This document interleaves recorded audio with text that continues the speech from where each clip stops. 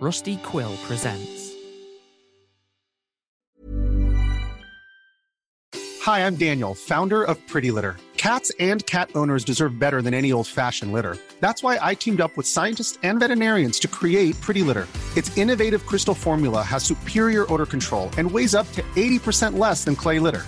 Pretty Litter even monitors health by changing colors to help detect early signs of potential illness. It's the world's smartest kitty litter. Go to prettylitter.com and use code ACAST for 20% off your first order and a free cat toy. Terms and conditions apply. See site for details.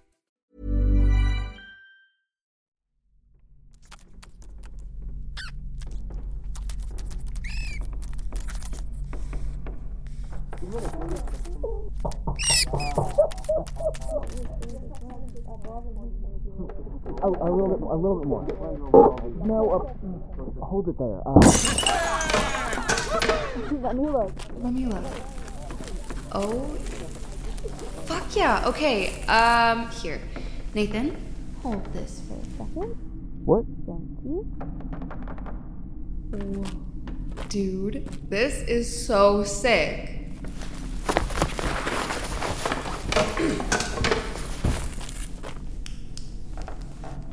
This is gonna be perfect. Jess! Hey, can you make the hole a little bit bigger? Maybe. There's a grate. I think I'll need help. Okay, hold on a second. Wow.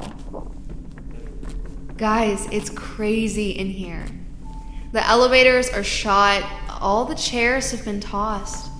There's debris from the ceiling tiles. I think... Yeah, this was definitely the waiting room. It's abandoned, all right, but not, like, in a typical way. Little help. Oh, yeah, sorry. Tight squeeze. Oh, wow. Right? Jamie, when did you hear about this place? What? Oh, sorry. Here, I can open it wider from this side.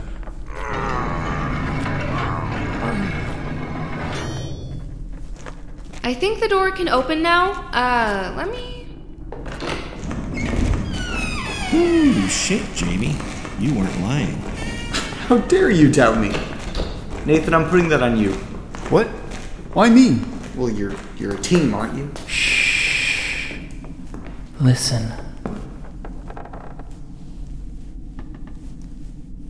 I don't hear anything.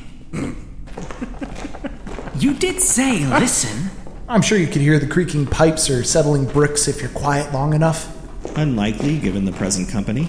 I'm choosing to pretend that isn't about me. It wasn't. Dick? Jess, what's over there? I don't know. Beds, maybe. Mattresses, I guess. Jess, you said it doesn't look abandoned in a typical way. Well, yeah, look at this place. I mean, normally you'd have graffiti or garbage or whatever, right? Oh, true. Nothing, see? It's still obviously abandoned, but just not occupied, if that makes any sense. Yeah, weirdly it does. Hey, Jamie. Yo. Oh, hey. Why here? Morris Dunlaw Psychiatric Hospital was home to some of the most horrific and inhuman treatments in the area. In the area?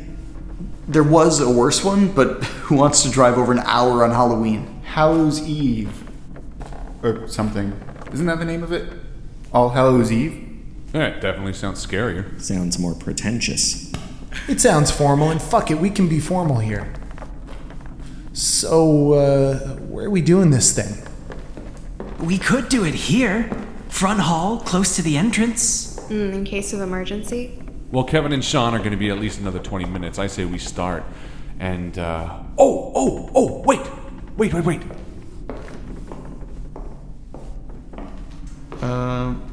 What are we waiting for? Shh, he's building to something. He just walked away. Here!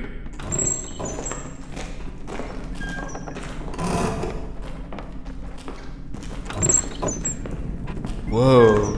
What the fuck was this? Oh, looks like a clinic or something. No, it looks like an operating room, but I don't think they would put that on the first floor. Whatever it is, it's perfect. Look at the machines. They're old, but they look like hardly a day has passed.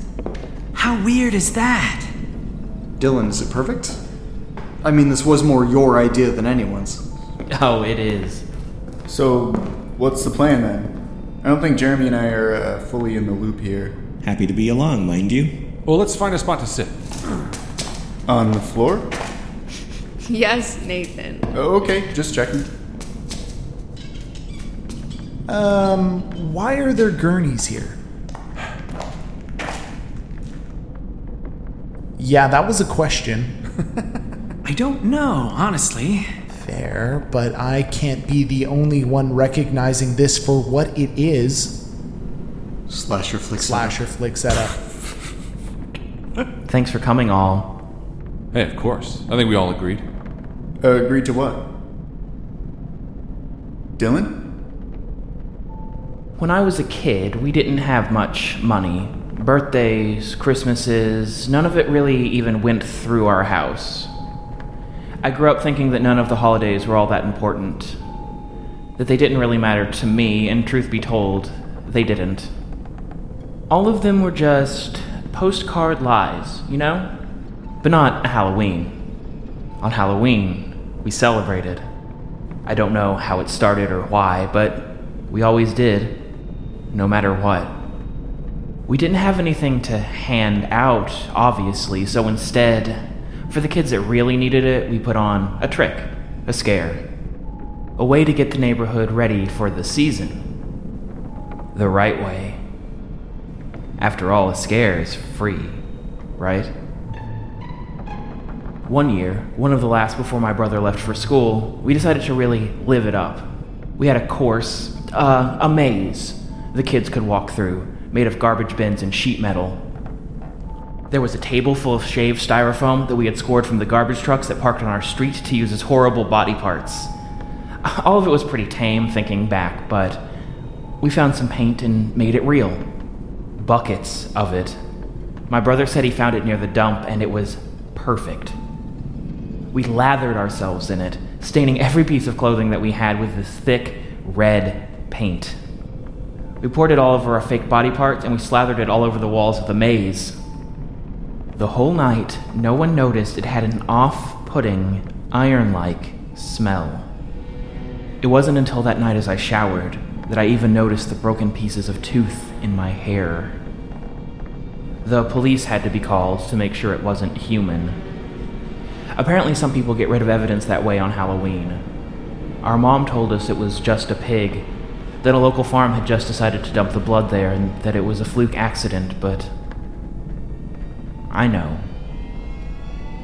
Animal teeth don't look like that. Jesus Christ, that's fucked up. No, it's a story. We're all storytellers. In one way or another, we've told our fair share of horror stories, and tonight we're going to do it again.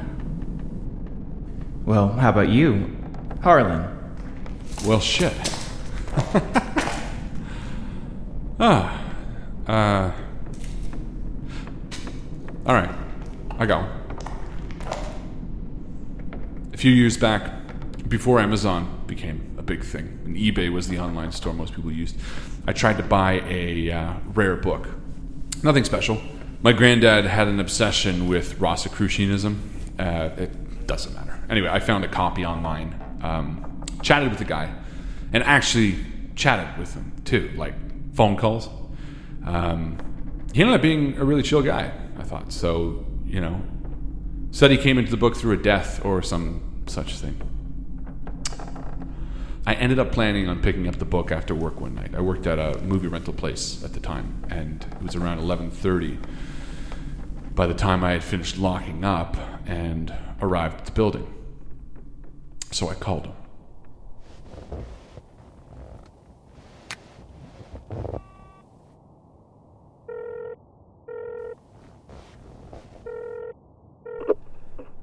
Hey man, I'm here. Hey, perfect. How was work? Good. Slow but good. Nice, man. Did you want to come up? Yeah. What number was it again? 309. I'll buzz you in. Cool. Give me 1 sec. No worries. Cold out? Yeah. It's almost gonna snow, I think. Damn. Yeah. Okay. 309? Yeah. Yeah, I don't see it. Oh, yeah. It's worn out. You can't even tell. Duh. Oh. Yeah, sorry. It's the top right one, I think. It's worn out, so I guess. There. Oh, it's not working. What? My fucking buzzer. Yeah. Sorry, man. Are you cool to come in the back way? Sure. You can't just meet me down here with it? Honestly, I would, man, but my cat is gonna run out the minute I open the door, and I gotta keep her in. Okay. Sure. What is, around back? Yeah, the back door isn't locked. It's so dumb. Okay. Yeah, sure. Alright, I'll call you back. Nah, just stay on the line, in case you don't get in, or can't find it. Mark. Or not, I don't care, man. Totally, call me back then. No, okay. Yeah, that's fine. Okay. Which side is easiest? The left. Just go around the left side. Okay. So are you working again tomorrow? Yeah. And it was a slow night tonight? Yeah. That's weird for a weekend, right? Sometimes. I don't know. Depends on what's out. Totally. I rent all the time. I'm sure I've seen you there. At work? Probably. Yeah, maybe. You must chat with tons... Mark, I don't see... It's really dark back here. Yeah. Those stupid motion lights. They don't really work well. Okay, but I can't see anything. It's okay. The door is to your left. It's down a set of stairs. Down? What is this? The basement? Yeah, the basement. That's the door they leave open. I don't know about this. What? Honestly, you seem nice, but I'm not really comfortable with this. Look, I don't see a way down. I can't really see anything back here, and honestly, I think I'm just gonna jet, if that's cool. Harlan, I'm sorry.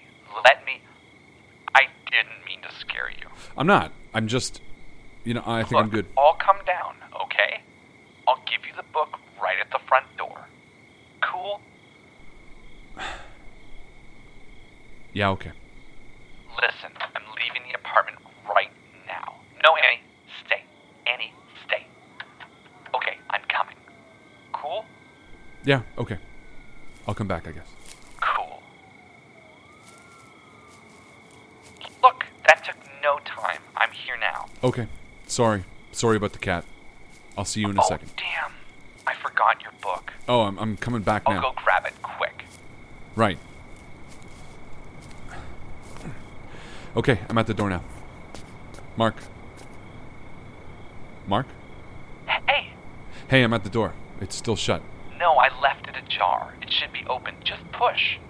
Oh, yeah, it is. Okay. Oh, good. I was like, oh no, do I have to run up again? So you coming back down? Or? Hey, man, I really would appreciate if you came up. My cats just practically bolted out. Cats? How many do you got? 3, actually. Oh, yeah. You made it sound like you only had the one. No, I love them. Okay. 309. Yeah. Stairs easiest? Yep. Okay. I guess I'll talk to you in a second. Hold on. What? I want to show you something. What? Don't hang up yet. I want to show you something.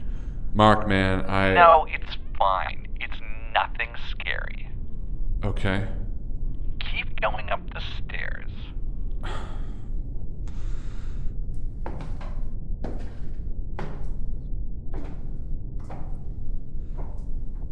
Man, Keep going. Mark. Are you on the 2nd floor yet? I don't know. Yeah, basically. Are you, or aren't you? I am. Look down the hall. Okay. Are you Yeah? Do you see anything? No. Just wait. Mark, I don't see anything. I don't really want it. Mark? Mark! Fuck.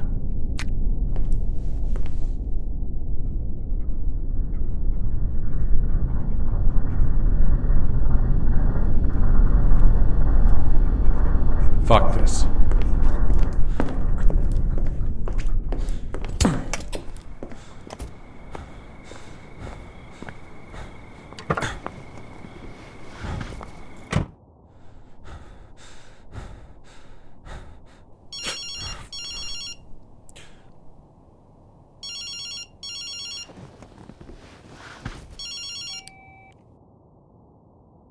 Hello?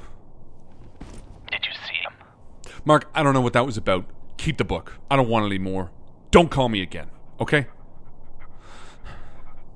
Okay? Don't worry.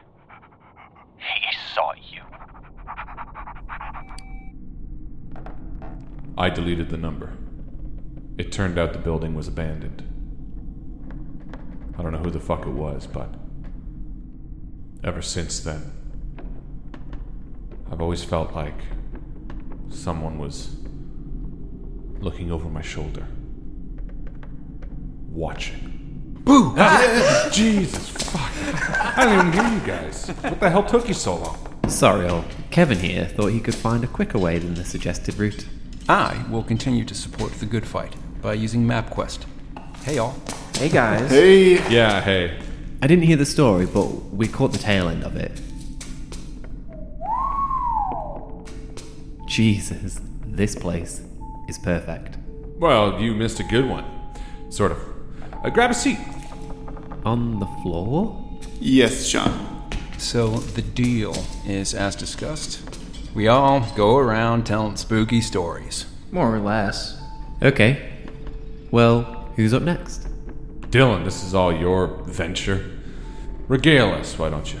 Alright, story time.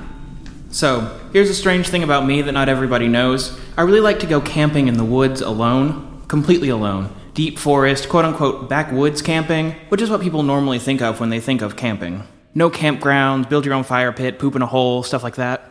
Most of my friends think that it's too scary to be off the grid like that, which is fine because I don't want them to come with me, that's sort of the point. It's not that off the grid. It's a short hike back to my car, and then a 20-minute drive and you're at a gas station. Civilization is everywhere. I'm only pretending to have escaped it. People sometimes ask me if I'm scared of getting attacked by animals. No, not really. There aren't any wolves or bears where I go camping. Raccoons and feral cats smell cooked food over the fire and try to steal it, which is annoying, but not especially dangerous. Man has fended for himself against the ravages of nature for 250,000 years, and for most of that time none of them owned a machete. I own a machete. I think I can handle a possum if it gets too close to my tent. I like to get out in the woods at least once a year for a few days. It's nicest when it's fall, and the temperatures are generally within tolerable levels for hiking in the day and sleeping at night, but before daylight savings time ends and it starts to get dark at 5 p.m. So one might even say that the story that I'm about to tell you happened on a night just like tonight. Ooh, that's a coincidence, though. Or is it? Yes, it is. It was 2 or 3 years ago, pretty much to the day. I headed out to somewhere that I had been before, inside of a national forest that allows backwoods camping. I tend to go to the same few places every time, because I found places that I know that I can be completely alone. I know where I can go and not see another living human being until I decide to leave. That's one of the purest forms of freedom that there is. Freedom from perception. Hell is other people and all that. I could do literally anything that I wanted to in that forest and no one would ever know unless I told them. I make a habit of never telling anyone what I do in the forest. I mean, how many things that are central to your life are just yours? Things that nobody else knows about. It makes me feel in control to have that side of myself that nobody will ever learn about. Maybe it's a totally benign side. Maybe I'm just hanging out in the forest reading Henry David Thoreau. But only I know, and that is exactly how I like it. I had set up camp and everything was going smoothly.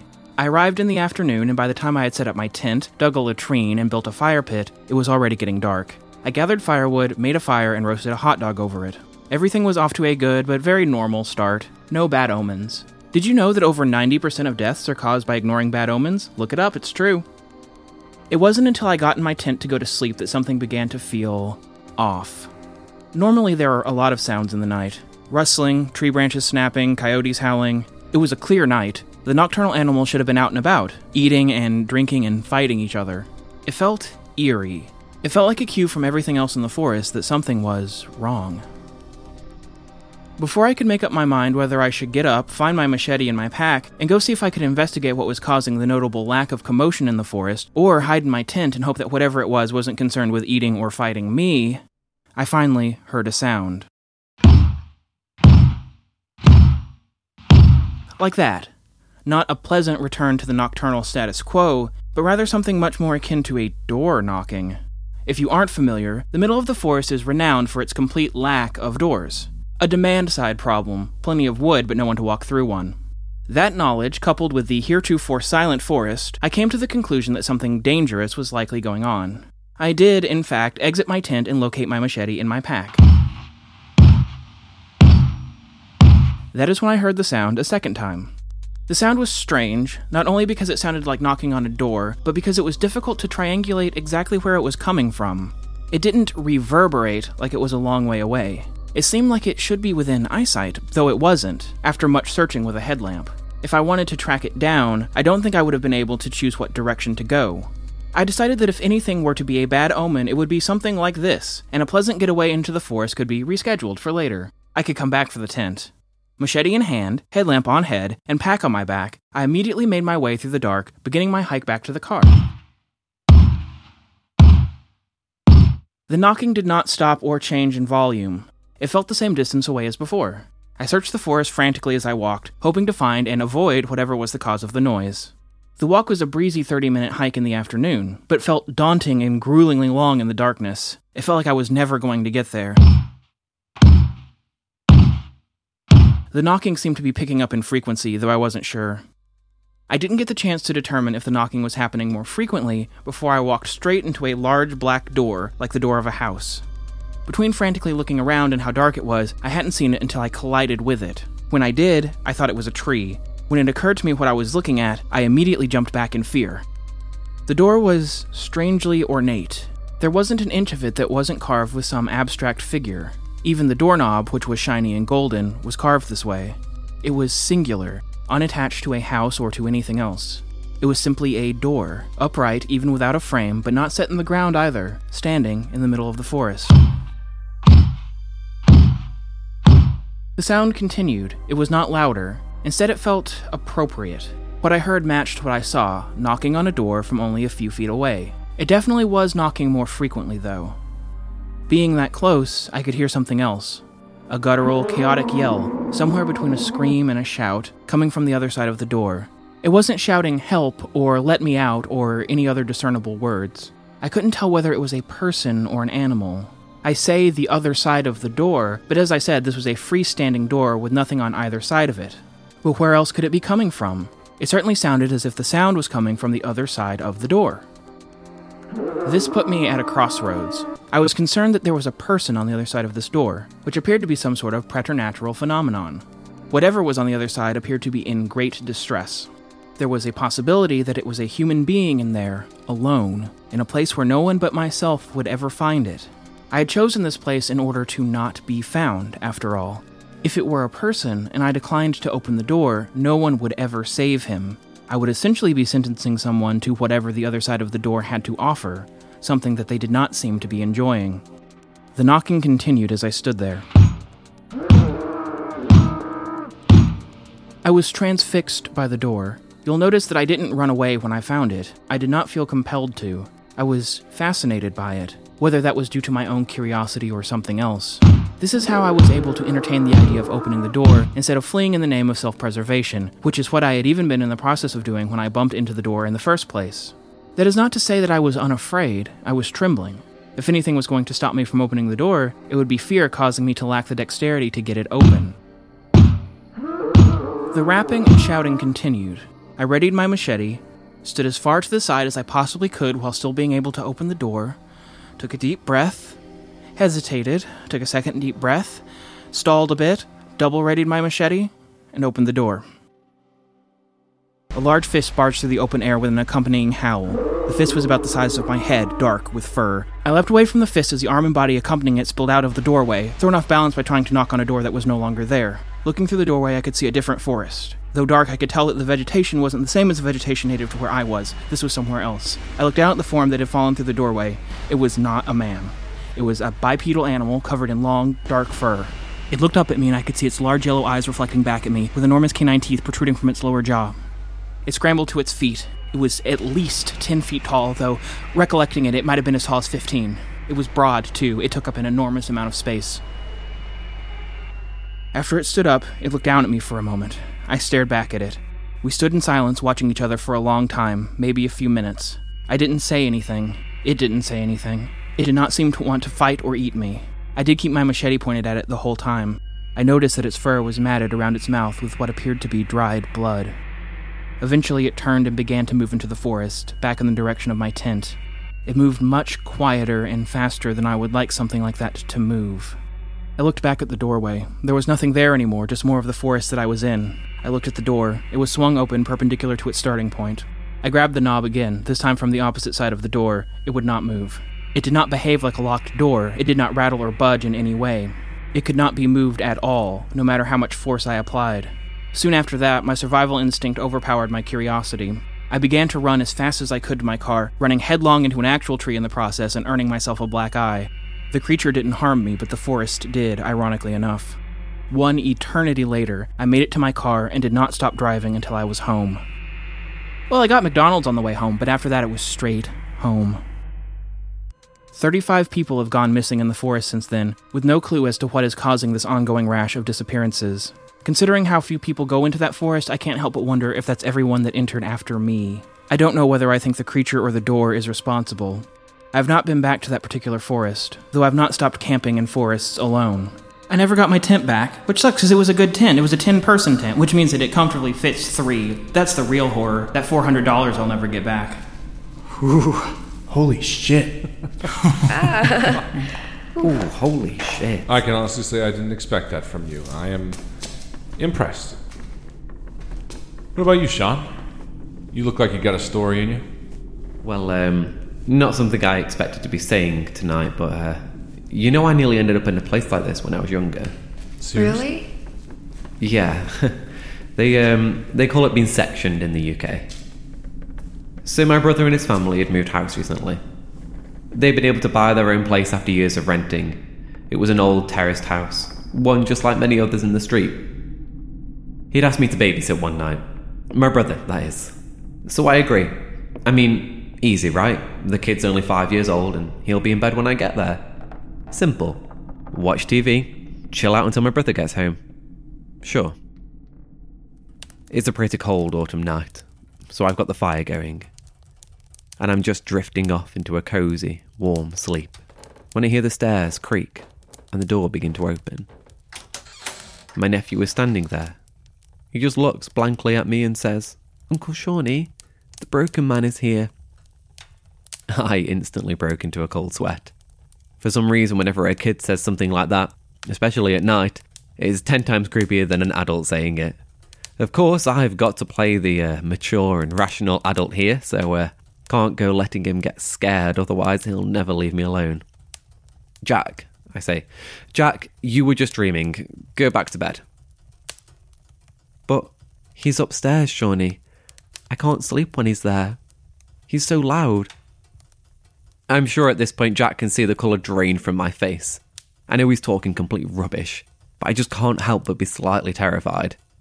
"Right, I'll come upstairs with you and we'll make sure no one is there, okay? Then you can go back to sleep. Sound like a plan?" "Okay," he replies. And this is when I realise how much of a daze he's in. There's no way he's been awake longer than a few minutes. Definitely a dream. Definitely. So I take him upstairs. We search around a bit and then I tuck him into bed. His nightlight has stopped working, so I leave the landing light on for him. I head back downstairs, feeling a little rattled, but I know it's just a child in his imagination. I'm chilling in the kitchen, waiting for the toaster to pop, when the thing starts crackling and sparks leap out from it. After a moment of panic, I reach for the plug and yank it out as fast as I possibly can. Probably not the wisest idea, but I didn't know what else to do in the moment. Trust me to go and break something the first time I'm at my brother's new house. Once I've cleaned it up, I head back to the front room, and the door to the staircase is open. I'm sure I shut it. In fact, I'm positive I shut it. The light from the landing kept flickering a little, and it was really irritating me. I'm sure I closed that door. No matter. I'll shut it now. Except, I can't. It won't click into the latch. It won't close. It won't do anything. I try, and it won't. It looks like the hinges have buckled out of the frame and they're stopping it from shutting properly. Were they always like that? I give up at this point. I'm convinced if I touch anything else, I'm just going to mess it up. I grab my book out of my bag, put my glasses on, and set to reading. Keep it simple. They'll be back soon.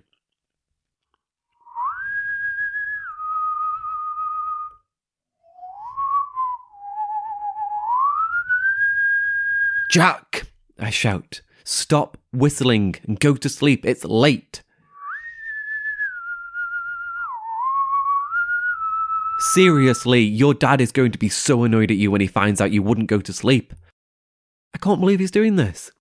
Just as I start reading as well. I march up the stairs, stamping my feet so that he knows I mean business. And the stairs are creaking so much, and he's still whistling even when I get to the top. But when I do get to the top, the light suddenly goes out. My heart is immediately in my throat, my ears are pounding with it. But it's not completely dark. Coming from the slightly ajar door of Jack's room is this dim blue light, his night light.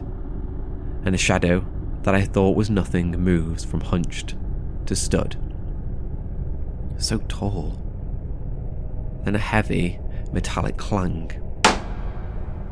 And I'm horribly aware that Jack might not be alone in his room. I push my fear aside as much as I can and I burst into the room. It's empty.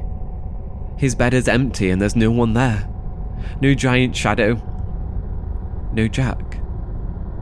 Uncle Shawnee, where are you? I hear from behind me and down the stairs. Jack! Jack, stay right there! I grab the door to leave and hear that clanging sound again. Foolishly, I can't help but glance back into the room, and for the briefest second, I swear, there's someone stood right in front of me. But almost immediately, the left lens of my glasses cracks, and a piece splinters off, slicing into my skin, narrowly missing my eye. Blood starts pouring freely down my face, and the nightlight flickers, then goes out. I'm suddenly plunged into darkness, and I hear Jack again shouting my name.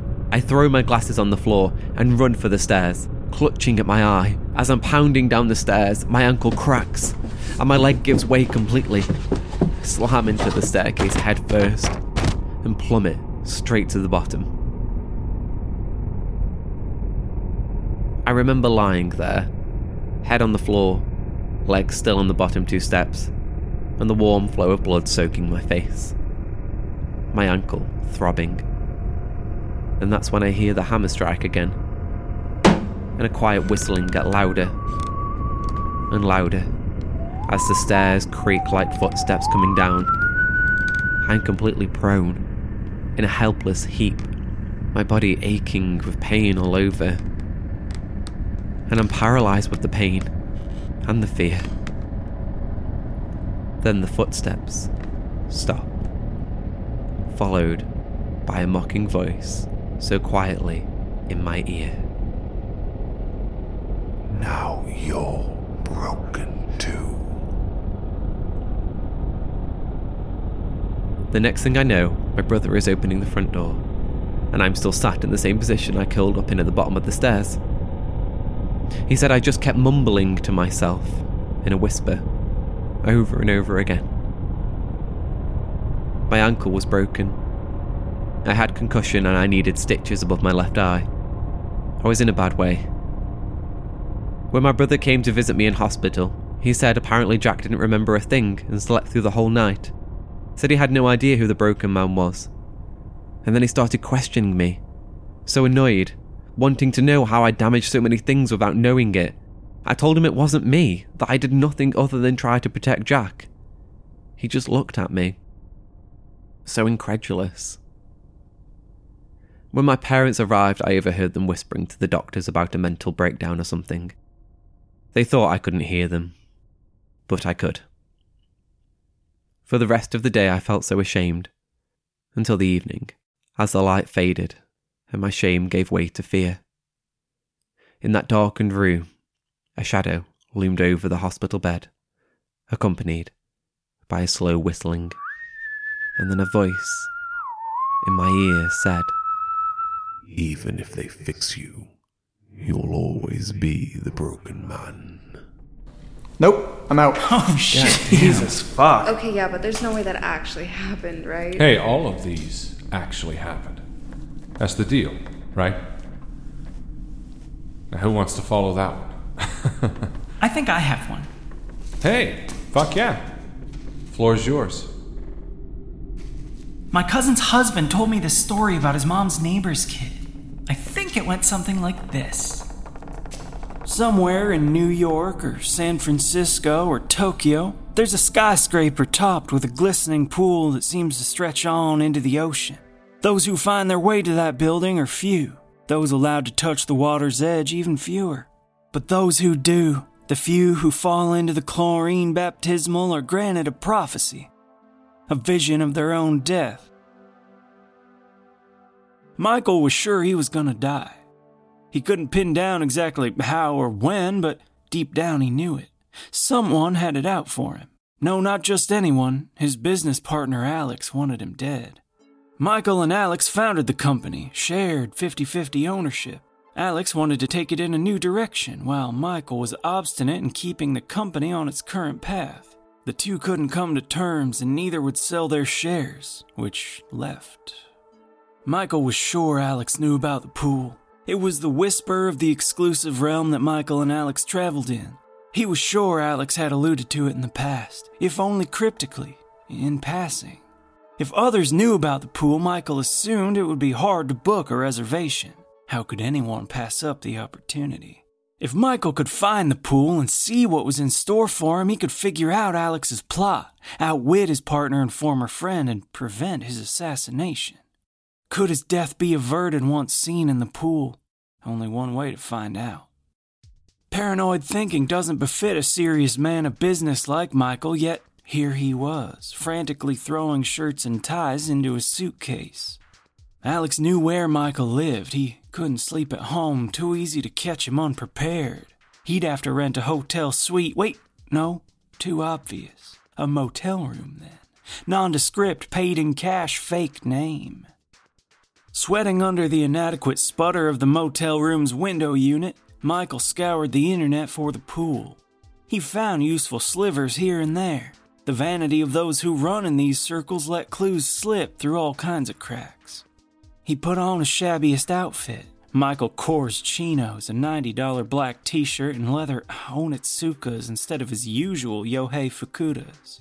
He brushed his hair back under a ball cap, donned his shades, and slipped anonymously into the muggy sunrise. Michael wasn't sure exactly what he was looking for, but figured, like pornography or poverty, he'd know it when he saw it. Through the beaming metal refractions of lower Manhattan or London or Seoul, Michael crept, trying to blend in with the rabble. His head swiveled back and forth across the street, building to building, sweat beating under his brim. He felt the eyes of the city loom over him, like an oil lamp swaying precariously on a hook. Any one of these people could be Alex's chosen hitman. Or maybe Alex would finally have the guts to do something himself. Either way, Michael was sure he was running out of time. The terrors that lurk in the disused corners of our reality often find subtle ways of revealing themselves at first. Something off about the gleam of metal siding, something stirring behind the glass a little too quickly. Michael stood in the harsh shadow of the nondescript building that reached hot and sharp into the sun. He felt nauseous just looking at it, but compelled to move closer. The swarm of marching blazers parted around him as he cut across the sidewalk to approach the building's entrance. No one went in, no one came out, no one even seemed to notice its existence. No one but him. Michael was sure this was the one. He entered the building as if tumbling down a hill, pulled by some external force, as much inertia as intention. Inside, Michael saw nothing. The entire ground floor was devoid of people, just a few chairs and a desk in the unlit foyer. It had a kind of hollowness that doesn't assert itself through sight or sound, but feeling, in the icy sensation working its way up his arm. In a city like this, at a time like this, it was rare to see a place so empty. Uncanny. Michael crept through that dark space looking for light, but it seemed as if the whole building had been cut off from the electrical grid, a dead tower in the middle of the city, slowly infecting the surrounding tissue. Michael scoured the foyer, even feeling the walls for door handles where the plume of sunlight leaking through the windows couldn't reach its grubby fingers. Eventually, hand met handle, and he twisted the knob. Beyond was a stairwell, just barely illuminated by a skylight far above him. Michael was through with sneaking, and so he took the stairs in frenzied bounds. How many floors he passed, he couldn't say. An anxious, dripping ball of nerves was all that remained of him when he reached the door to the roof. He slammed into the push bar, and the heavy slab creaked open. The glare of the full afternoon sun pelted him. He raised his hands to shield himself from the onslaught, and there, Michael found his oasis. Beams of light from on high glimmered on the water's surface. Chromatic reflections bounced all around the rooftop, gently swaying.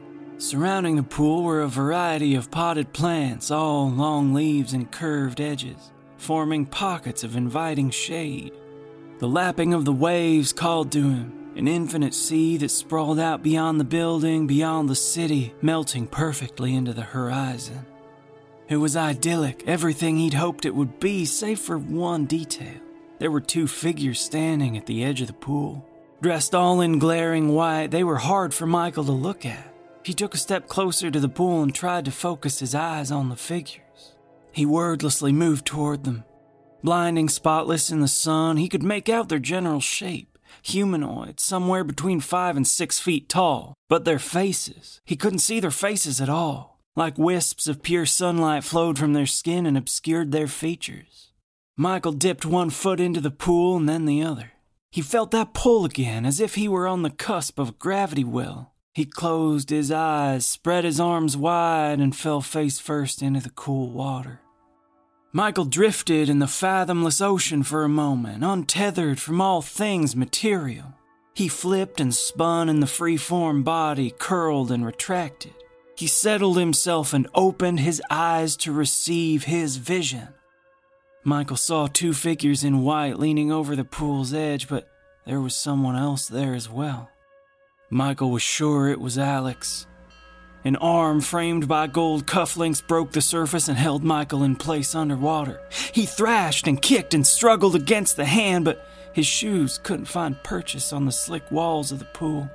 If only he had been wearing his fakutas. This was how he was going to die.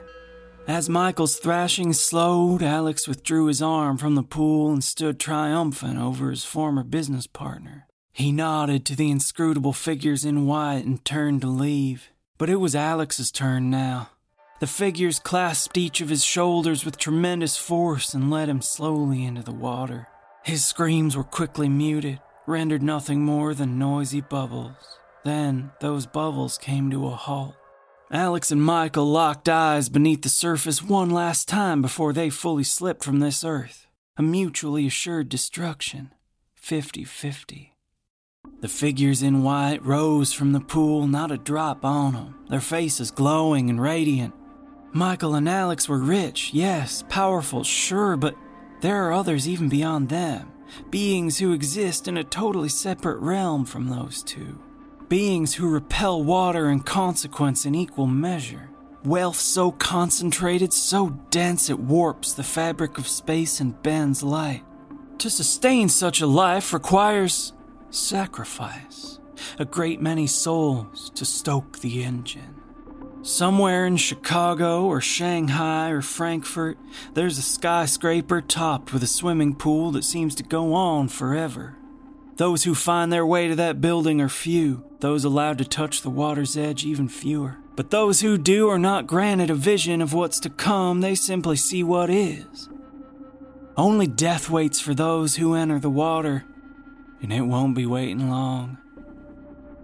Did that really happen? That was creepy. Oh my god. Wow, man. Damn. Oh. All right. Now we're cooking. If we're going in order. I guess it's my turn now. Here we go. Submitted for the approval of the Midnight. What do we call ourselves? Do we have like a group name or something? It doesn't matter. I call this story The Tale of the 1 through 5 Minute Man. Really dumb name, I know, just bear with me.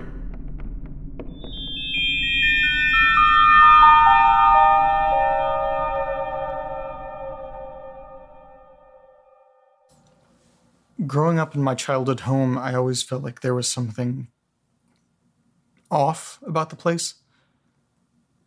Now, I'm going to sound like one of those crunchy granola people that collect crystals or something, but the energy in the house just felt bad. I just always felt uneasy. Like I was never truly alone. It started when I was just a little kid. One night, I stumbled into my mom's room at around 2 a.m.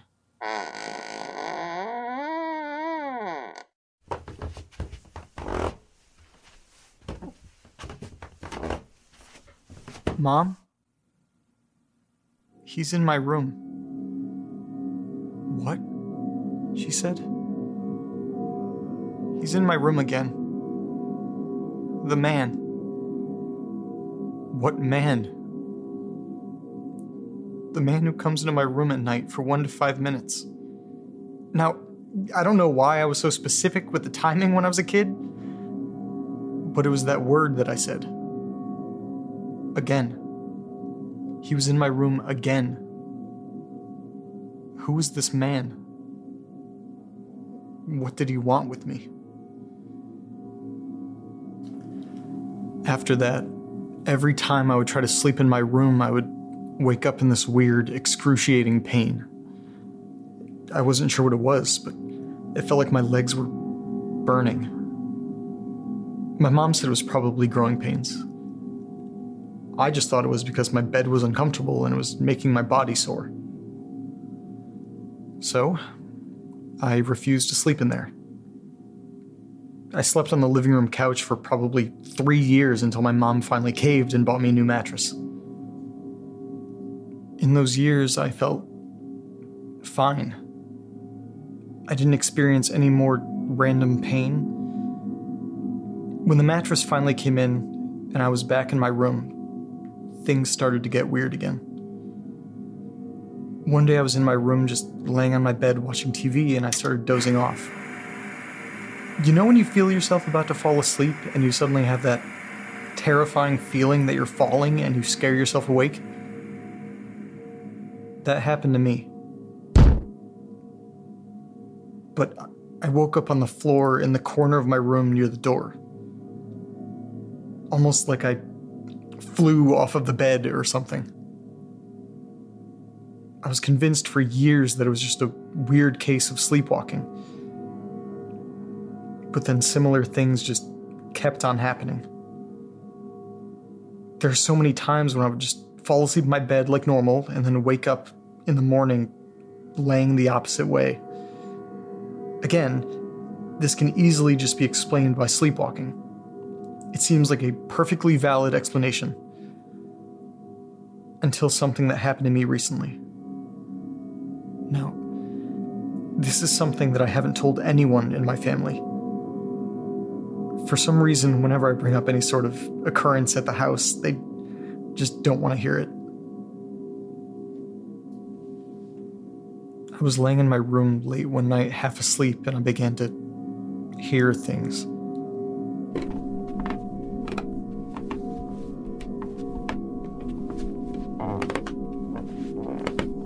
assumed it was just in my head or the sounds of the house settling or something, and then I felt it. Something grabbed me and was pulling me towards the door. When this happened, my eyes shot open and I saw it. At the foot of my bed, there was this shadow figure just standing there with his hands grasping around my ankles. I couldn't move. I couldn't scream. I've never experienced sleep paralysis before, but I was sure that this wasn't it. This felt too real. This thing has its hands on me and my legs were burning. The pain must have taken over and outweighed the fear because I managed to open my mouth and let some words out. What are you? What do you want? I asked, dreading whatever the response would be. It just stood there for what felt like minutes until it released one of its hands and slowly raised it up and extended a finger. It was pointing directly at me. It wanted me. In a panic, I quickly reached for my phone and turned the flashlight on to try and get a better look. When I turned back to it with the phone, whatever it was disappeared the instant the light would have touched it. Next thing I know, it's morning. I'm sure it was just a dream, but it felt so real. It felt too real. I moved out as soon as I could after that.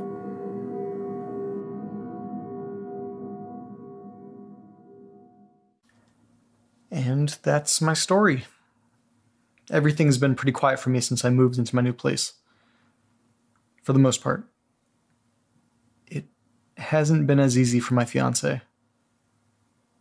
She told me that she doesn't really like it in the new place. She feels like she's being watched. And she swears that she's been seeing something out of the corner of her eye. In the shadows. She's trying to convince me that it's already time to move. And she's been waking up with some leg pain lately. Wow, dude. Whew. Okay, so, who's next?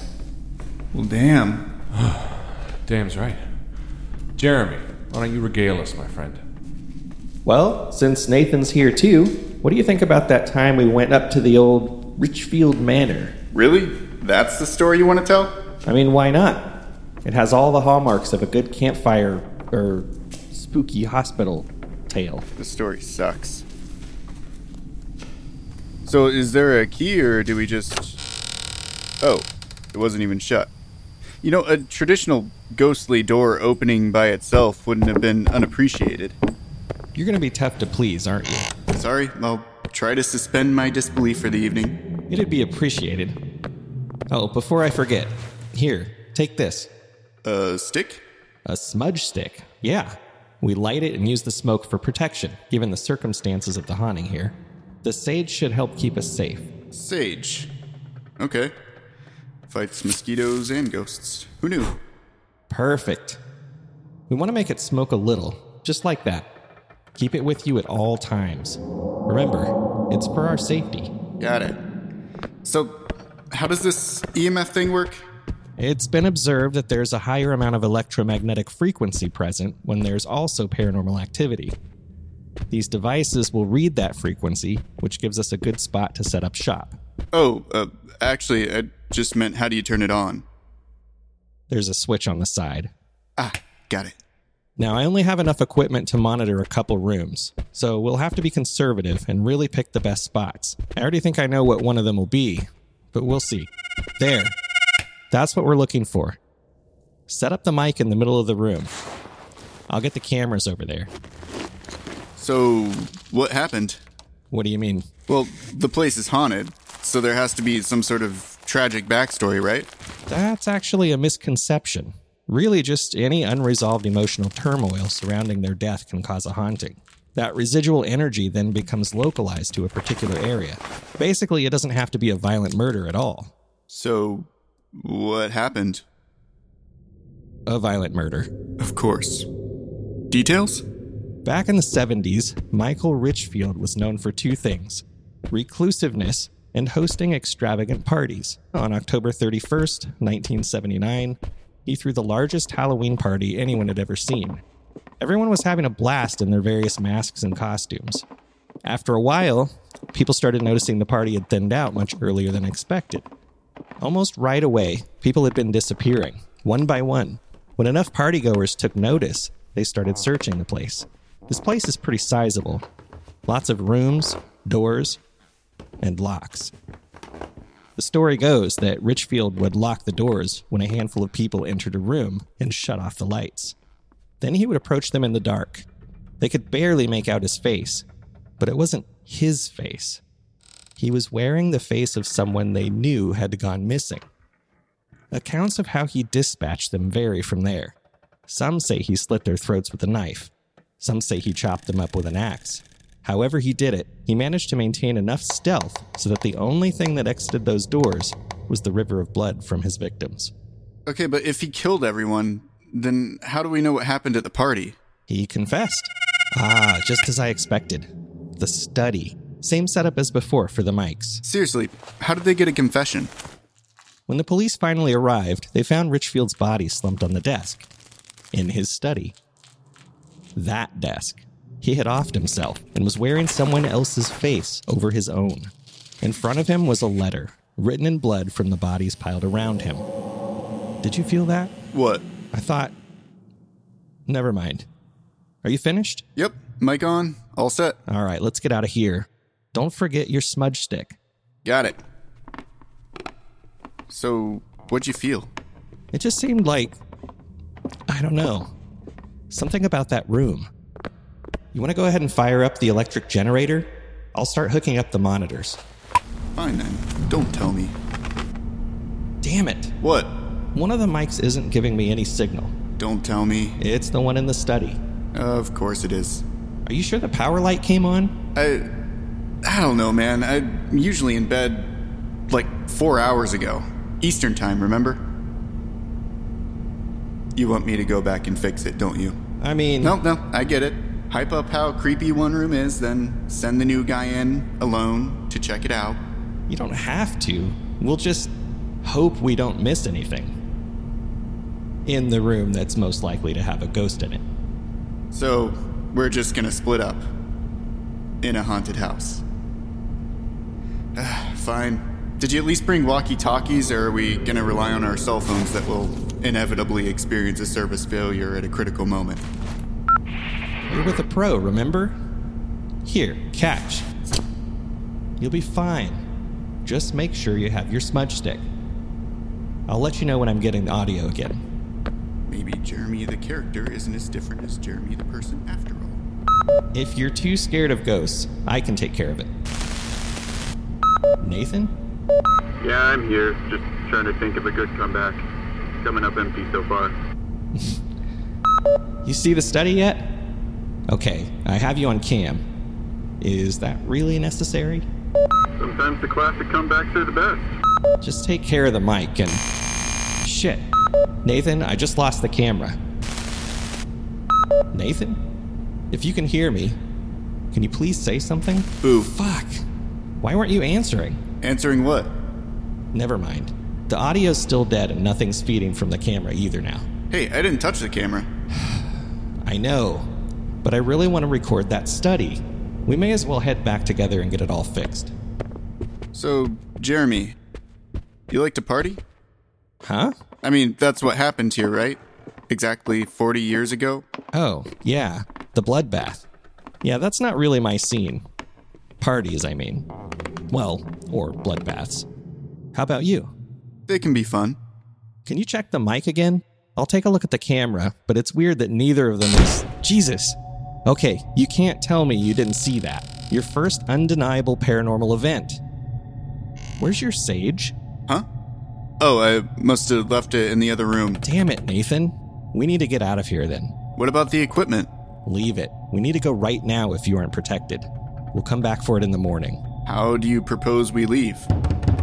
Damn it. Okay, just stick close to me. I'm gonna let the smoke saturate the wood of the door. Hopefully that'll let us break through. That stuff smells awful. Trust me, it's better than the alternative. Okay, on the count of 3, we're gonna push against the door together. Jeremy? Shit. Okay, on 1. 1. Run! We got to the car and I drove Nathan back to his hotel. I think he came away with a little less skepticism. Am I right? That's what you think happened? That's what I remember. Do you remember something differently? Everything was like you said, up until I went back to the study to check on the mic. Okay, I handle mics all the time. This should be... Oh, fucking A. No batteries. Seriously, Jeremy? Yo, Jeremy, you fall asleep over there? Jeremy, come on, I know that's you. And of course it's locked. What the hell is that? Hey, Jeremy, I know you're busy messing with me or whatever, but can you see this? There's something on the floor glowing, kind of, I guess. It's, crimson colored. I think it's coming up from the desk. Okay, think, Nathan. What would Jeremy do? Well, he'd probably touch it. Okay, so whatever I do, don't touch it. Jeremy, tell me you can see the... Did it? Oh shit, it's moving. Okay, for real, Jeremy, open up. Seriously, this shit's weird. There's this vein-like stuff on the floor and... Fucking veins, Jeremy, you hear me? Did I bump the channel on this thing, or... No? Fuck. Okay. How can I get out? What the fuck? Okay, you know what? I don't even care. Okay, what the hell? The stairs were right here, right? Maybe... No, maybe. I'll just retrace my steps to the study and maybe when I come back it'll be there. Shit. That stuff is definitely bigger than it was before. Did it? It destroyed the mic. Oh, fuck. Okay. Stairs or no stairs, door or window, I'm getting out of here before this thing spreads any further. This doesn't add up. This place was big, but this hallway should have ended here. It's like this place is fucking... Okay. Don't say it. Ghosts aren't real. You just passed the stairs and were too panicked to notice. Okay, if I can just calm down and breathe for a minute. There. Okay. Now I just need to go back and... Oh, what the fuck? It's everywhere! It's all over the walls and it's fucking breathing... And the next thing I remember was waking up in my hotel room. So wait, you don't remember coming back? Us getting in the car? None of that? Never happened. I don't know how you saw what you saw. I don't know. Almost like someone was wearing your face. Oh shit. Holy shit. Fuck. Damn. That's fucked up. Alright. Ooh, okay, my turn. Let me show you how it's done, everybody. I've got a story that's sure to terrify every single one of you. Something that'll make your skin crawl and have you shaking in your boots. Oh, good God, what was that? That was a rat. Yeah, I knew that. Anyways, as I was saying, a few years ago, public access television was struggling. I mean, they're still struggling, but it was more of a fight against the dying light sort of situation for them back then. Now they're just dead in the water and looking for a lifeboat. I mean, that's mostly all cable television though, right? But especially PEG channels. You know, public access, education, and government channels. I guess their aim at the time was to create intrigue around our own local version of PBS. Except it didn't go exactly how I imagined they thought it would. I was driving into work that day. A nice long drive from the suburbs into town, spotted traffic as I went. Well, that day, I can't remember exactly what day it was, sometime towards the end of October. I'd fallen asleep in a weird half-sitting position on the couch in front of the television, dog-tired from a particularly long day and hadn't plugged in my phone to charge it. So, getting into the car, rushing, making sure I wouldn't be late, I had no time to charge my phone. God, I need some noise.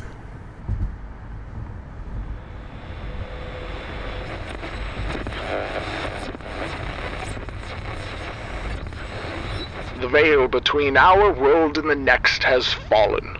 Tune in to PCBS at 10 p.m. tonight to witness proof of the afterlife. Watch in astonishment as Dr. Nichols proves once and for all that there is life after death. Tonight on PCBS, here and there are as close as then and now, as are close as you and I.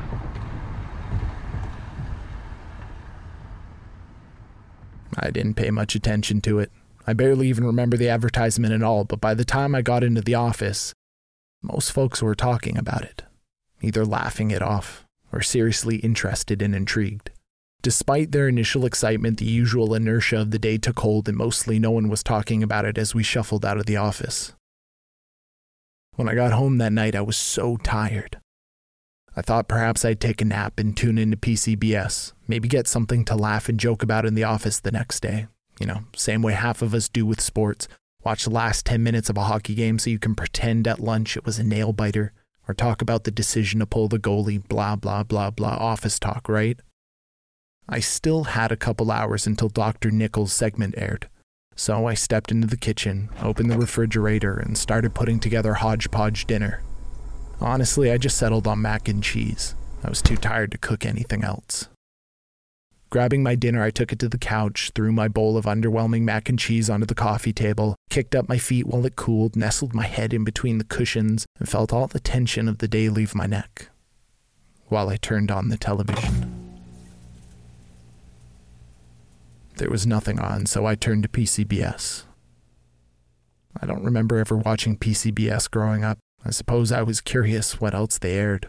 Well, the answer is not much. They had an hour-long program called Walking, and you guessed it, I sat on my couch and had the privilege of enjoying a walk through the point of view of a lone cameraman, no talking, no commercials, just walking. It didn't take long for me to doze off. I slept through most of what would be quite the infamous public broadcasting segment. Dr. Nichols eventually came on and, from what I'm told, performed a series of thought experiments.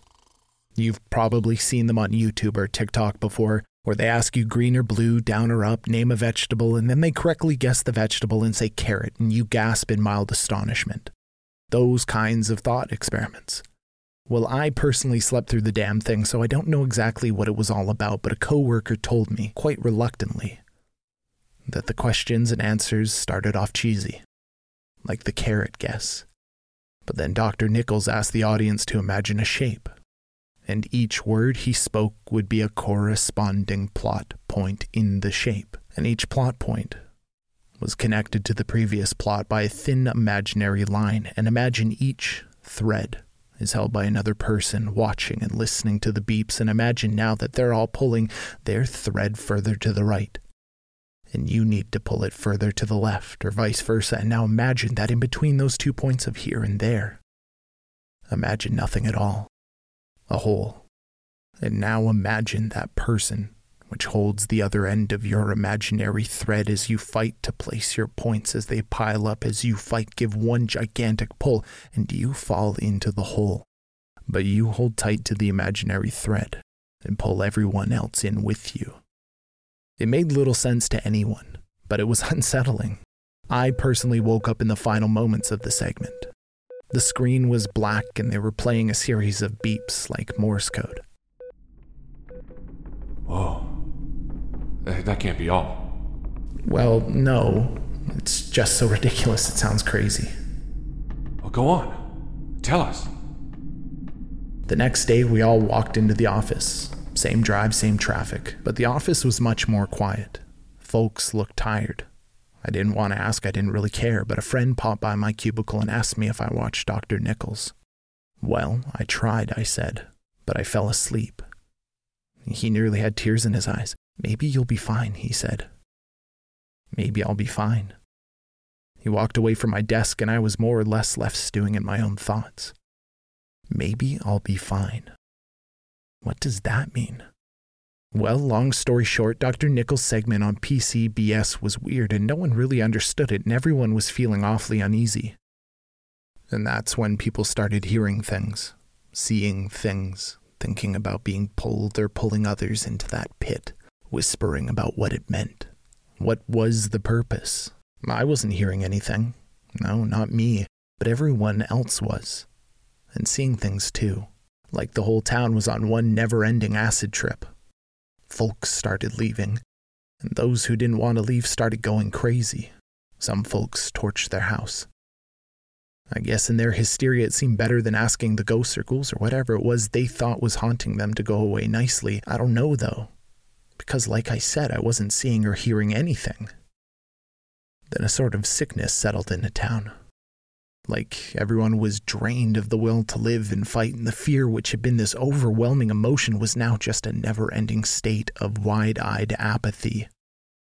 But not me. Because I wasn't hearing or seeing anything. There I was, somehow the only one not whipped up into a frenzy, and I don't really understand what's happening at that point, even now. Really, I think everyone just got it in their heads that demons had been summoned or that they were being haunted or followed. Maybe it was just paranoia. Really, it was just some sort of social experiment or poorly executed avant-garde television program. Then it just evolved into mass hysteria. What was it? Well, I mean, it's kind of hard to say. There wasn't much time to make my mind up one way or the other. Some awfully terrible things happened for 2 days, and then it all began to settle. I got called back into the office after a few days of the doors being locked, and then people started to show up again. Then it was really like nothing had ever happened at all. No one spoke about it. It was as if everyone was embarrassed. But then that coworker came past my desk again and told me that they'd all figured it out. They said they had figured out how to pass it on. I didn't know what he meant by pass it on because, as I said, I most definitely was not seeing or hearing anything. They said Dr. Nichols had done something to everyone, unlocked something, triggered something. It didn't make sense to me, but it terrified them, followed them. They couldn't sleep or eat, and some people never came back to the office, and memorials were quietly held during work hours. But they figured out how to pass it on. And that's when he told me how. Actually, hold on a moment. Maybe this will be easier. Let me grab my phone here.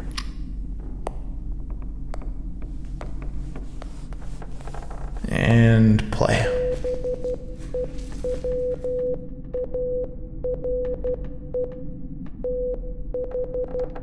I don't get it. I feel like I'm pulling teeth at this point to put this story together. How do you pass it on? Oh, I think you already know. Oh. What? Fuck. Oh, shit. Jesus. I don't fucking believe that. Oh. All right. Anyone else want to volunteer to go after that? I'll go next. Fuck yeah. Have you all ever heard of like these... It was a friend of mine who actually told me about them. He had a similar experience on a hike, but basically they're these things that when they're close, their call sounds distant. No. Cool. My grandparents live in a little town about an hour and a half from mine if you take the main highway. It was fall reading break of my first ever semester at uni, and I'd made a little solo trip out there just to talk about how school was going and see how retirement was treating them, and I stayed a lot later than I'd meant to.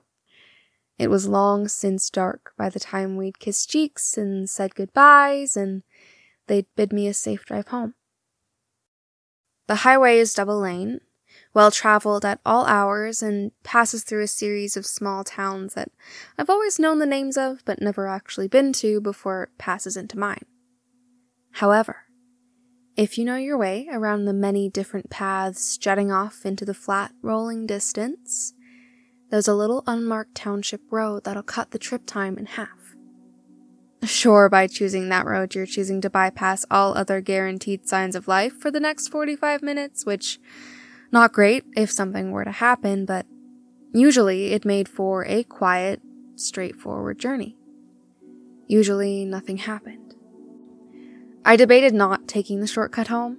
I had texted my mom to say I was on my way, but I hadn't said that's the way I'd be taking, and I mean, I had my phone, but it had like 3% battery at this point, and long story short, I'd lent one of my sisters my charging cable and still hadn't gotten it back, but anyways, if something bad enough happened, you know.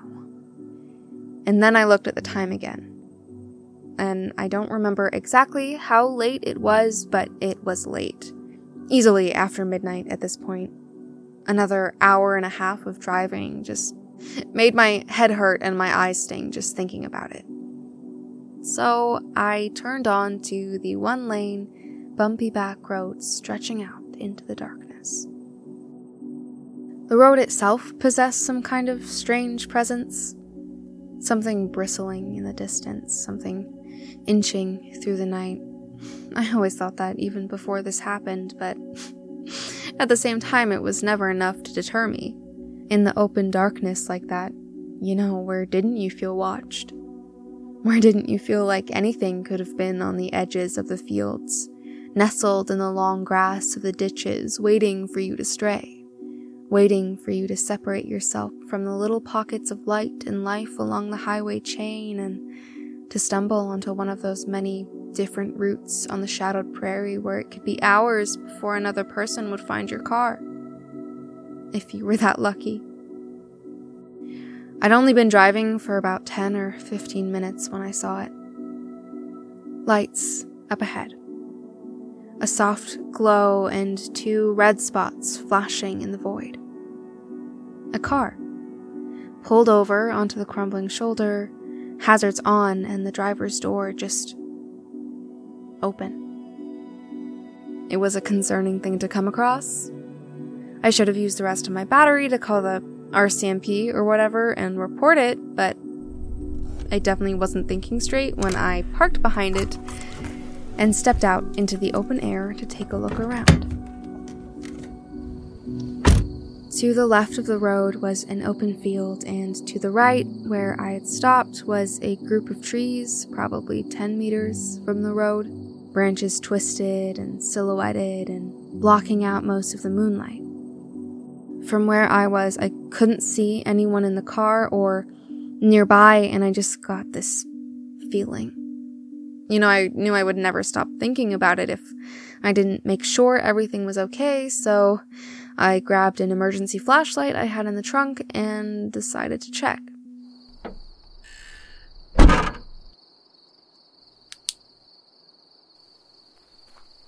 Hello? Anyone? I didn't really know where to go from there. It was freezing out and I didn't have a coat, so sticking around wasn't the most compelling option until I heard a voice. Hello? Hey, is this your car? Is someone there? Yeah, where are you? Over here. Are you okay? Do you need me to call a tow truck or something? Hello? It sounded like they were in the trees, which was weird, so I took a few steps closer when this sound cut through the still air. It's easy to brush off sounds when you're out there. You learn to tell yourself that every shifting, snapping branch is just an owl. Every crunch in the dirt is just a raccoon or a skunk. Even every strangely human scream echoing in the distance is just a fox, or a deer, or an elk. You can rationalize. I mean, those are all things to be wary of, but when you can hear they're far away... Are you okay? Help! Is someone hurt? Hello? Please. Where are you? Over here. Okay, I think I'm close. Just keep talking. I can't really see. Please. Oh, shit. I left my phone in the car. I'll go call for help. Just... Don't leave. I'm just going back to my car. You can see it from here, okay? Is that you? Come on, shh.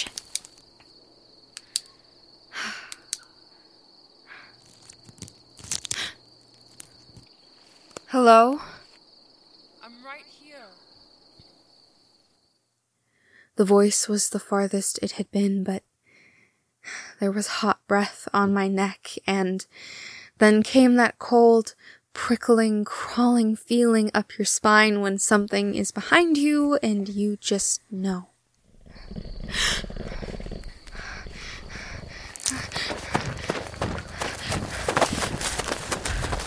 Oh, shit! Ow!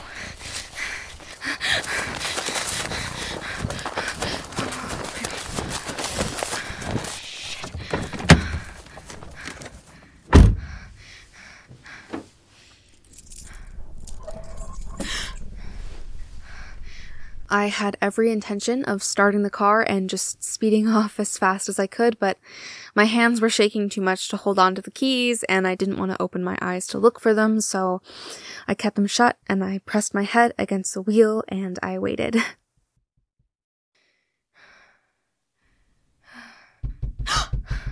Hey, you okay?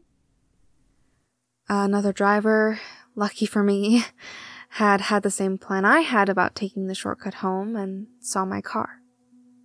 I explained that I'd pulled over for a car too, but, of course, when I turned to point it out, it was gone. And they gave me some advice that I've never forgotten. If you're driving at night on something you'd consider a back road, don't stop for a car if you can't see the driver. Mostly because people actually get kidnapped and killed that way a lot, but it boils down to you just don't know what's out there. When they said they wouldn't have stopped then if they didn't see the two of us actually get back into my vehicle. I went cold and quietly told them that I was on my own, and I have never seen the color leave someone's face so quickly. They were kind enough to help me search my car, though aside from some scratches on my back right door and slivers in my palms, there was no sign anything or anyone else was or had ever been there. They bid me a safe drive home and warned me to keep a careful eye on the back seat. Even though it was a white-knuckled, wide-eyed trip, I obviously got home okay. And, needless to say, I don't take that shortcut anymore. Oh, shit. Wow. Whoa. God. Holy hell. All right, Kevin, last to arrive, last to go. It's all on your shoulders, man. Take us home. Let me silence my phone. So, when I was in junior high and up until freshman year of high school, I used to walk home with this girl, Sarah. We were walking buddies, except as we got older, she got hotter, and I got a pretty bad crush on her. It was embarrassing. I didn't know how to take it to the next level. We'd get to that place where we'd part ways to our own houses, and that was that. Except one afternoon, she told me something weird was going on, and everything kind of changed. She was getting these phone calls when she was at home after school, and I was a latchkey kid, so I knew the scenario. But until that point, I always thought her parents were more cheery, upbeat, and, present than mine. But it turns out, no. Her dad, the mega successful entrepreneur, was always traveling. Her mom, former Southern belle, kept up with a lot of clubs and charities and crap. So Sarah's stuck alone, watching TV after school, and someone's calling her on the landline. And this was before caller ID, so I'm dating myself and outing my home dimension. And she said at first they'd call and hang up immediately. Then they started waiting until she picked up, and before she could get a word out of them, "Hello? Who is this?" Click. I said it's probably nothing to worry about, just some punk kids trying to get a rise out of you. She was not pleased. Her parents had said the same thing. "What can we do, honey? You want us to come home earlier to catch them? They'll just hang up again. You wait and see. It'll stop as soon as it started." The next day, I didn't see her at school. I figured she was sick, so I walked home alone. And that was when she called me. I'll never forget how hard my heart was pounding, thinking, girls don't call me. Apparently, she was at school, but she had kept a low profile and took a different route home. She said they called again, and this time They stayed on the line, made some rustling noises, and she heard breathing. Wheezing? No, breathing. Heavy breathing. Well, that's never good. I don't know why, but it's not. It's the one thing that you don't want to know about a stranger, intimate knowledge of their breath. So I said, let's call the cops. And she was like, I don't know. I don't think they'll take me seriously. Do you mind coming over? Do I mind? Really had to pretend to mull this over. Well, I'll miss the end of DuckTales, but I've seen this one. Actually, yeah, no, I don't mind. I'm coming over. So I got on the Grey Ghost. That was my bicycle, just a mongoose minus the decals. When I got there, she gave me a hug, which was awesome and not normal. She was wearing what could best be described as form-fitting denim short shorts, basically Daisy Dukes minus the butt cleavage. It was a lot. It turned out her parents wouldn't be there for hours, so we could just chill. Luckily, I was not wearing sweatpants, since that would have gotten awkward fast. No, I had slipped into the most goth, ultra-baggy trip jeans I had. We cracked open a couple Pepsis, plopped down on the couch, and proceeded to watch Aladdin. Don't ask. Before long, it was dark, and when the phone rang again, I realized we didn't really have a plan. It was her house, so she picked it up, but when she put it to her ear and said hello, I knew whatever was happening was not good, based on the dreadful expression on her face. I motioned to hand it to me, and I was about to lay into these a-holes when the voice from the other end croaked in. You alone? I dropped the phone. Scared the shit out of me. I did not expect that voice. I was thinking it would sound like a crank call from some teenager, not a legit creep. I told her next time we need to hit the speakerphone so we can hear the bastards. I said bastards, but this wasn't wily kids playing a prank, and we knew it. This was evil. And before we could hit play on the DVD, it rang again. Sarah put it on speakerphone. I know you're there, sitting on the couch in your shorts, drinking soda. She hit mute and said, What do we do? What do we do? He's watching us. She said, actually, I've been changing into shorts after school the past few days, so it doesn't mean he's out there. But it still made my skin crawl. He continued. You wouldn't wear those outside, would you? But now that you're alone, it's safe. And that's good. Very good. Sarah said she wasn't alone.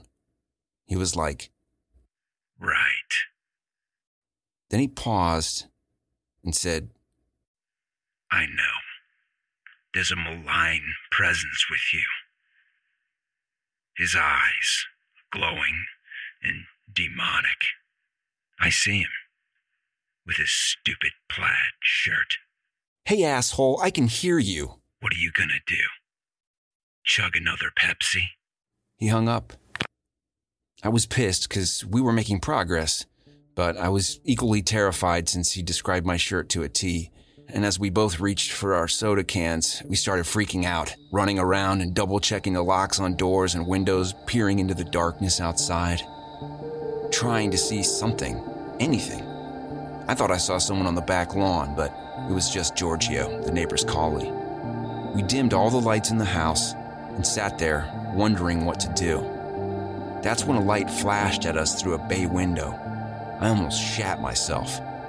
So we called the cops, and they said they'd come by, but they'd like to talk to an adult. It was like they didn't even believe us.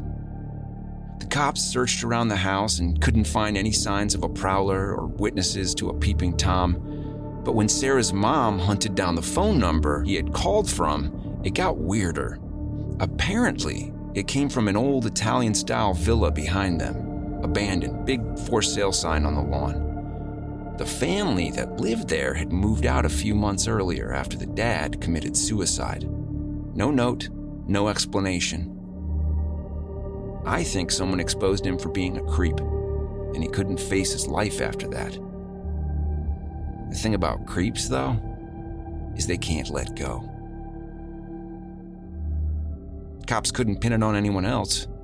Sarah's dad's company collapsed and they left town. She disappeared from school.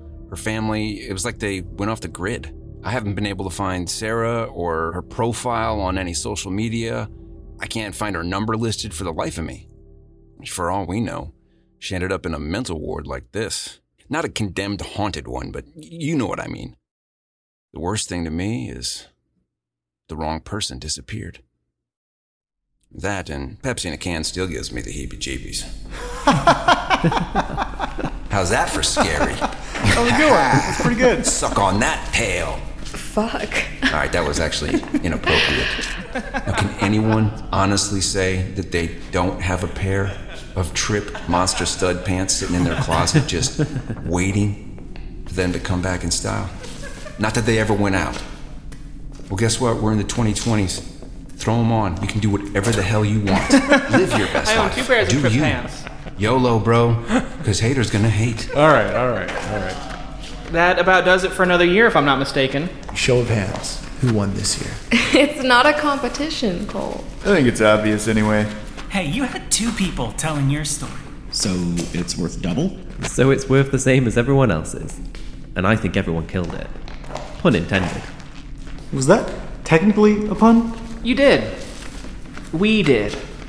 I hope tonight has been entertaining, but also illuminating for you. Maybe not every one of these stories is true, but some were. Some we've carried with us and continue to. Remember that when you look into the darkened edge of a forest or down an empty hallway of an abandoned building. You may never know what might be looking back. Is this where I say boo again? Anyone up for Denny's? I'm down for Denny's. That's where I was born. Denny's. Really? Conceived, whatever. I'm game. I hear Outback Steakhouse makes a mean bloomin' onion. What is a bloomin' onion? Oh, it's amazing.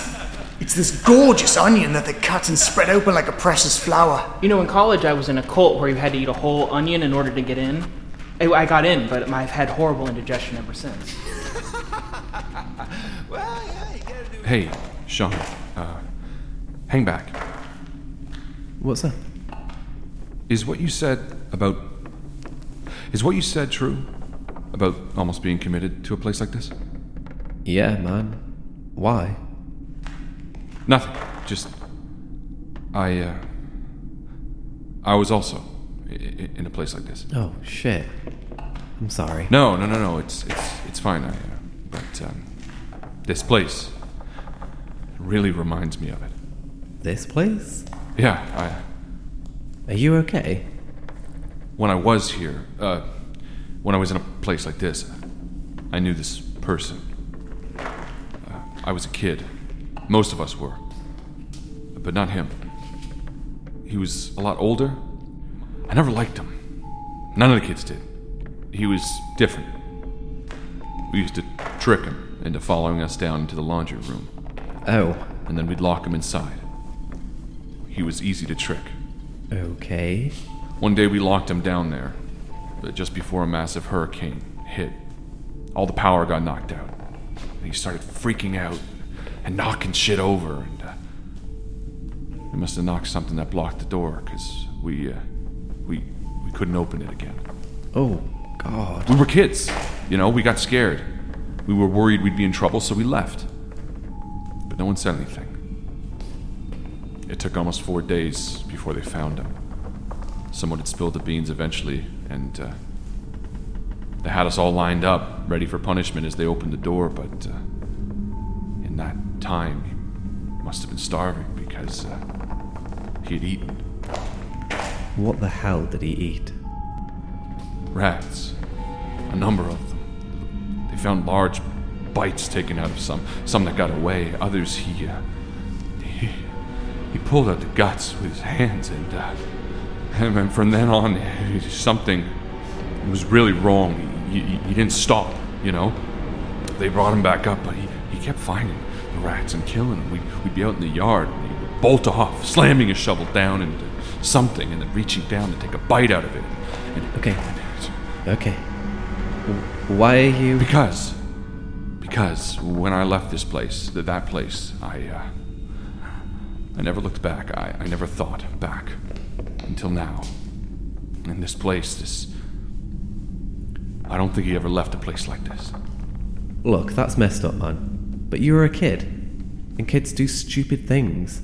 It sounds like he was off before whatever you did to him. Yeah. Hey, and thank you for telling me. Yeah. Anyway, let's get out of here. Happily. I can't say I was hungry now.